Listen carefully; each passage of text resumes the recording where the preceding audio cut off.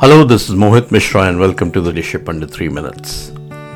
Today we are going to talk about leadership and gratitude. And we are going to begin with a story. The story goes that a philosophy professor came into a classroom and asked his students to write on something. The exam paper was given to them upside down and they had to turn the paper and write on what they saw for 10 minutes. When the students turned the page, they saw a black dot at the center of the page. A black circle, if you will. Everyone started writing furiously and turned in their assignments after 10 minutes.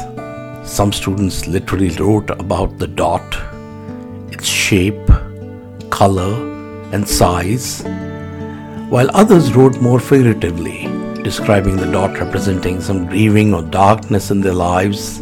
As the professor began to read out all the assignments, one thing became very obvious.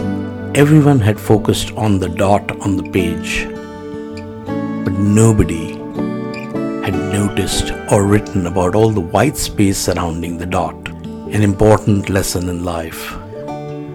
We are all so obsessed by the tiny happenings in our lives that we all forget to be grateful for all the white space we have. The sun, the warmth, the friendships, the relationships that give us meaning. Gratitude is an incredible exercise, and we can do it for a small amount of day every day and not focus on the dot but all the space around that dot. It'll bring us joy, happiness, and cheer. More importantly, it'll center us and ground us in a deeper meaning of life and what it has to offer. Gratitude does not require any tools or exercise. A simple verbalization of one thing we are grateful for every day can be a great technique to help us in seeing all the tremendous, terrific spaces of fullness that we have around us.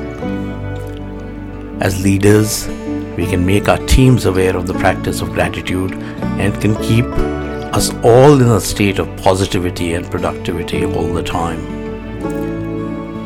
Consider this: if we have 7 team members in our team who can all practice gratitude, we would have made the world 7 times better than we found it. So the lesson is to focus not on the dot, but all on the white space of gratitude that we have in our lives and count those blessings every day, as that would make the world a great place to live in. It is a human tendency to gravitate towards the dot, but it takes practice to gravitate towards the white space around it. It would shape our perspective in a more constructive way to everything we approach. Thanks for listening, and this has been another episode of Leadership Under 3 Minutes.